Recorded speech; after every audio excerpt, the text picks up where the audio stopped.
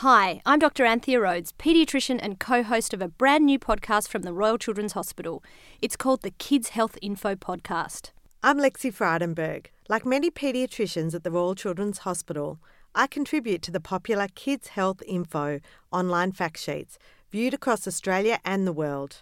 And I'm Margie Danchin. It's going to be fun hosting the Kids Health Info podcast with these two good friends of mine who I've known for a very long time and bring you some practical and accurate advice on common health issues in kids.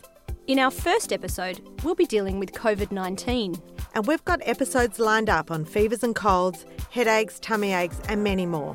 We'd also love to hear from you, the listener, about the things that keep you up at night when it comes to your child's health and well-being. But the producers of the podcast weren't happy with us diving straight into the health issues. They said the audience needs to know you better, and we agree. So today, we're at the mercy of the producers. They've written us a list of questions and we're not getting out of here till we've answered every single one of them. So stick around and find out how we did. And while you're at it, subscribe to the podcast because we have lots more coming your way. Okay team, here we go. From the Royal Children's Hospital, Melbourne, this is the Kids Health Info Podcast. Okay, so here we are for our first podcast, and there's some questions lined up for us. Lexi, tell us about becoming a parent. Certainly once my first child was born, I was in for a big shock. I also thought I'd done paediatrics, I knew what I was doing. I had no idea. I certainly learnt a lot from my maternal child health nurse and my friends as well. So that was with my firstborn. By the time I had my second child, I think I felt I knew a bit more, but every child is completely different. So, new issues arose with feeding and postnatal issues for myself. By the third child, I think I was very relaxed and he's a very different personality than the other two. So I think becoming a parent has been an incredible experience, but not without its hardship. Lots of people ask me, why on earth did you have 4 children?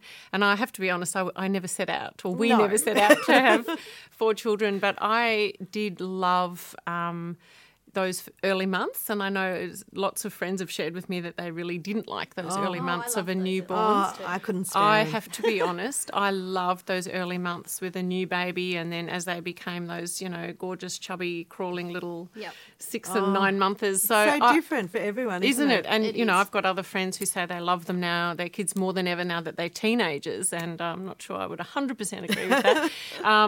But I think for me, becoming a parent was sort of like falling in love every time I had this child. I'm not saying it was easy, but it was a really joyful experience. I did have to work very hard, though, at persuading my husband to consider having a 4th child. But you got your way, mate. I did. It took an extra year. I have a nice, neat gap between the first 1 and 2, and then the last one was, another 3 years before. Incredibly rewarding, but incredibly challenging. Yeah, very much so. What about you, Anth? I had my kids before I got into advanced training. Right. So my advanced training in paediatrics, which normally takes, people may not realise, sort of 3 to 4 years, took me 7 years. I did get a letter from the college saying that, I'd have to do some extra if I didn't hurry up, because I had my kids along the way and I took a full year of maternity leave with each baby. And I did, not that it was easy or without challenges, but it was a time that I really loved.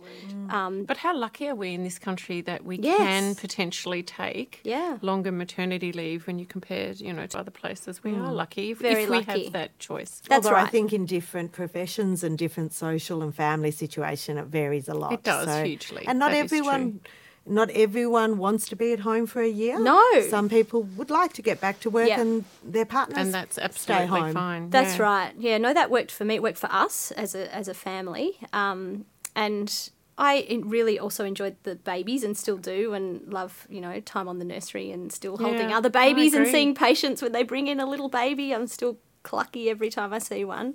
But as they get older too, my eldest is now 11 and just entering that sort of teeny phase, and that's pretty exciting too, seeing them grow up. It's gorgeous, isn't it? In different ways, it keeps getting better. Harder, and challenges are different, but better as well. Well, I can't believe I'm actually in a situation where my eldest is in year 12. Wow. And will have finished school at the end of this year. And will be potentially going to university next year. That's a really amazing, thing to look at and just say, wow, nearly 18 years ago was my first baby. So, Margie, have you always got it right as a parent? I can categorically tell you that is a no. Thank you, producers, for that question. I think it's always interesting to look back and see, you know, what you might have done differently, or things that you would have, you know, that you haven't got right. And I think actually owning that is really almost empowering and saying, well, you know what, I didn't know what to do in that situation, or I really wasn't sure. Well, what would you say, Anne? Yeah, look, I agree. And I can think of different moments. One of the things that in the very early days that when we certainly didn't know what on earth we were doing, we had a couple of quite interesting techniques or tactics, so we definitely didn't get it right. One was around white noise, which, you know, is well established as something that can help babies settle to sleep. And in my days in the Unsettled Babies Clinic, I certainly gave a lot of advice about white noise. And so my very unsettled sort of 6-week-old baby who had a little bit of trouble with cow's milk and was really quite irritable, I thought, we needed more white noise. And so we had one night, my husband and I had rigged up a hairdryer with a series of extension cords underneath the cot and left it running. And I was quite sure this was going to, you know, be a great solution to the crying baby. But in fact, it sort of burnt out and started to smoke. Oh, my So God. we potentially almost started Thank a God fire. for white noise apps now. So I know, well, I was walking with a girlfriend the other day who's got a 5-month-old baby, and she pulled out this contraption that she called the shusher, I think, that she just clicked and sat next to the baby in the pram and I went to sleep. Safer.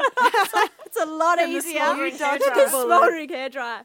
Definitely dodged a bullet Yeah, there. look, there's absolutely moments like that when I look back. A girlfriend of mine told me her story not so long ago about how they had to sort of pat their baby continually, and they got so tired of reaching awkwardly over the side of the bassinet that they filled a rubber glove with rice and actually attached a sort of stick to it so that they could just use the glove. I can just visualise it. If I reflect more recently, I think some of my biggest challenges has been with the teenagers. And, you know, if I think of my daughter who's now 15 and just, you know, being unwilling to accept that, you know, when she was particularly upset about something that she had a point of view and I was, you know, trying to override her and be right. And in fact, you know, sometimes your kids are the biggest teachers in terms of just step back and listen and allow them to, you know, express their point of view and have an opinion and become independent. It's very challenging, I think, when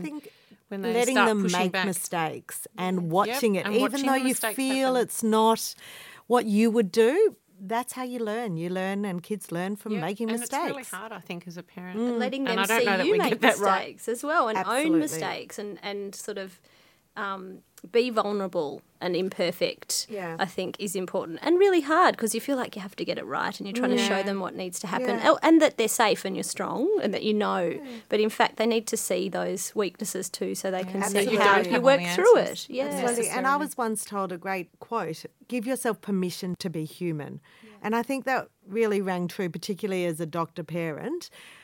You know, we're human. We make mistakes. Yes. Our kids make mistakes. Our partners make mistakes. That's okay. So if you give yourself permission to be human, then, you know, you let it slide a bit more. I had one moment in as a junior doctor when I picked my 2 youngest kids who were very close in age because we had a very surprise arrival of our second baby from the staff creche. So there's a creche here at the hospital where you can take your kids, and that's where our children were. So they were probably 2 or 1.5 and just over 2. And I had been in the behaviour clinic with a family and giving a bit of a talk about tantrums and how to manage child behaviour, and then gone rushing from clinic to collect my children and stepped into the lift. And they were both a bit fractious, particularly the oldest, and within the space of a few minutes they were both on the ground in the lift sort of having a tantrum. Yeah. And of course the doors open and in stepped the family who had been in Perfect clinic timing. with me just half an hour or so before, and I was sort of standing there and very human and very vulnerable at that moment and thinking, oh How God. true can life But be that sometimes? actually was probably the most helpful for that family. Look, it really was. And afterwards, and, you know, the next time, and they were amazing about it at the time. And, you know, we all sort of had a laugh and just joked about, well, this is life. Yeah. And the next time I saw them in clinic, the mum said, oh, that was the best thing that happened. Yeah. That you deal with tantrums as well. Exactly.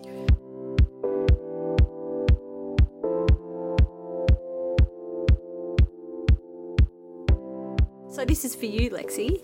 Why did you choose to work in children's health? Good question. I always loved being around children, and when I was a medical student, I thoroughly enjoyed my rotation in paediatrics. And I decided then and there that I wanted to help kids and help families, and kids want to get better and their families want them to get better. And for me, that was completely different than some of the areas in adult medicine where I worked. So that's what made me choose paediatrics. Yeah, I'd have to say it was quite similar actually. I was in 5th year and I started my paediatric term, and it's literally like I fell in love with paediatrics. And I distinctly remember this gorgeous kid who was quite sick and was attached to an IV pole, and we ended up running up and down the ward with the IV pole. And I couldn't believe just how uplifting it was to work with kids and just how honest they were. And just really enjoyed it right from then, I think. Well, the story for me is a little bit different. I was actually a really sickly child and spent a lot of time in and out of hospital with severe asthma mostly. And I was so inspired by my own paediatrician as a child that from well before I even knew what medicine really involved, I made a decision that I was going to be a doctor and I was going to look after children. And no one in my family was in medicine, in fact, hadn't been to university until I went to university. But that became a goal from a really young age. That's amazing. I never knew that about you. There you go. I must say I also really loved when we were students exposure to babies, and maybe that's why I ended up having 4 children of my own. But very much just sort of fell in love with being around children and looking after kids. Didn't sort of feel like work almost. So next question, Lexi. Okay. Margie, what are the essential qualities you need to work in children's health? Well, that's a terrific question. I think really you've got to love children. You've got to love being around kids, how unpredictable they are, that they don't follow the recipe book, if you like, the way you examine them, the way you interact with them and play with them. So I think loving kids, but also really wanting to connect with families, because obviously children are part of their family unit and part of their sort of broader family. So I love that, actually. I think the qualities you need not only to connect with the child are also the quality to be able to really listen to and understand their family as well. I agree. I think it's as much about families as it is about kids. And I think sometimes when we're interviewing, for example, junior doctors who might be wanting a job at the Children's Hospital and they talk lots and lots about how much they love kids but don't mention anything about the family, you sort of think, do they really understand what this specialty is about? Because it is so much about understanding the parents, the siblings, the extended family, even other things like the school or the childcare, the whole environment that child is working in. I would say one of the essential qualities is patience and passion. Yeah. You've got to be passionate and a sense of fun and positivity, because you know, if we're enjoying ourselves and we're feeling positive and really wanting to help that child, they'll feed off it and the family feed off it. So I think passion, positivity and not too precious, I think, because kids will tell you how it is. Exactly. They're brutally honest. And that's, the beautiful thing about it. There's none of the, niceties that you might get in other environments. Kids will just tell you straight up. Brutally honest, but we love it. You have to be happy in that environment and, not too precious. And perhaps another one I would say is kindness. Often there is a high level of stress and concern, and so just being kind and allowing people to sort of not necessarily behave or react in the way that you might expect. Yeah, compassionate, I think. So you see people at their most vulnerable, being, a parent ourselves and listeners out there too. You know that you're most vulnerable when your child's not well. So you have to be able to support families through that. We often see a lot of these qualities in our colleagues as well. Yes. If I think of the other, nursing staff and allied health staff and paediatricians that we're fortunate enough to work with, they have these qualities. And I think that's another reason why we love what we do. Absolutely. Is the people we get to work with. That's right. That's why the workplace is so nice. Yeah. And these qualities are important across health broadly. And, they are a big part of healthcare. But I think in paediatrics we select them out even more. Yeah. But the next question's on the screen. What's it like working at the Royal Children's Hospital? That is such a lovely thing to reflect on, given that I first started working here in 1997. So that's 23 years ago. It's a long time. I was 1998, so I was 1 year behind you. So we're feeling very old right now. I think it's an incredible... I feel like it's a family for me now, the Royal Children's Hospital. I would struggle to work anywhere else for a long period of time. I think it's really great, and I have worked overseas and done a fellowship in Canada and travelled as part of my research work because I do some work in global child health. But I think being here and knowing the clinicians and the allied health staff and the nursing staff here for so many years is incredibly. We're so lucky. Yeah. I had feel some very of the- grateful. Yeah, I think so. And we've had some of the administrators on the wards for our entire time at the hospital. So the same length of time we've been here, they've been here. Yeah, I and agree. you really get to know people and their lives and their children and families. And I think it doesn't feel like coming to work. You feel a little bit at home, as strange as that sounds. So the next question, what impresses you about the families you meet every day? So much. I think the resilience of families is the thing that impresses me the most. I agree. And maybe that's because we see families when they're vulnerable. You know, we see them when they're challenged, when they're stressed, when they're sad, and often when they're happy again. But we see them when they have a lot of need. Yeah. And so when you see people in that setting, you really see, you know, they dig deep and what have they got And to in fact, bring? it's very humbling, isn't it? Like I Very. often might come to work with, you know, my own stresses or concerns, or I've had a run in Yes. with one of the kids and I'm feeling upset, and then I will see a family in clinic and just feel completely humbled as in what on earth could I be concerned about? Really, some families have an enormous number of challenges, and I have nothing but admiration. And I for think most it of goes them. back to that positivity. There are so many parents and families who have such optimism and positivity, and they want their child to get better, and they will do anything to help their child.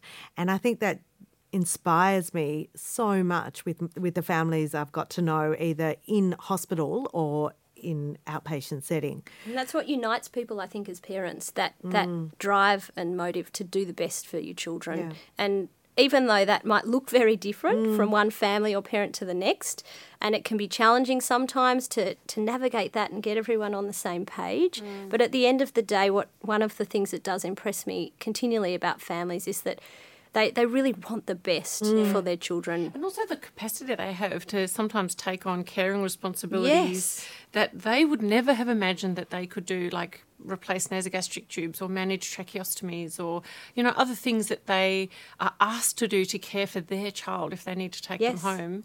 I literally am just blown away by sort of the willingness that capability. people and Capacity their people capability and have, yeah. capacity to meet their kids' sometimes extremely complex needs. And that comes from love, doesn't it? Yeah.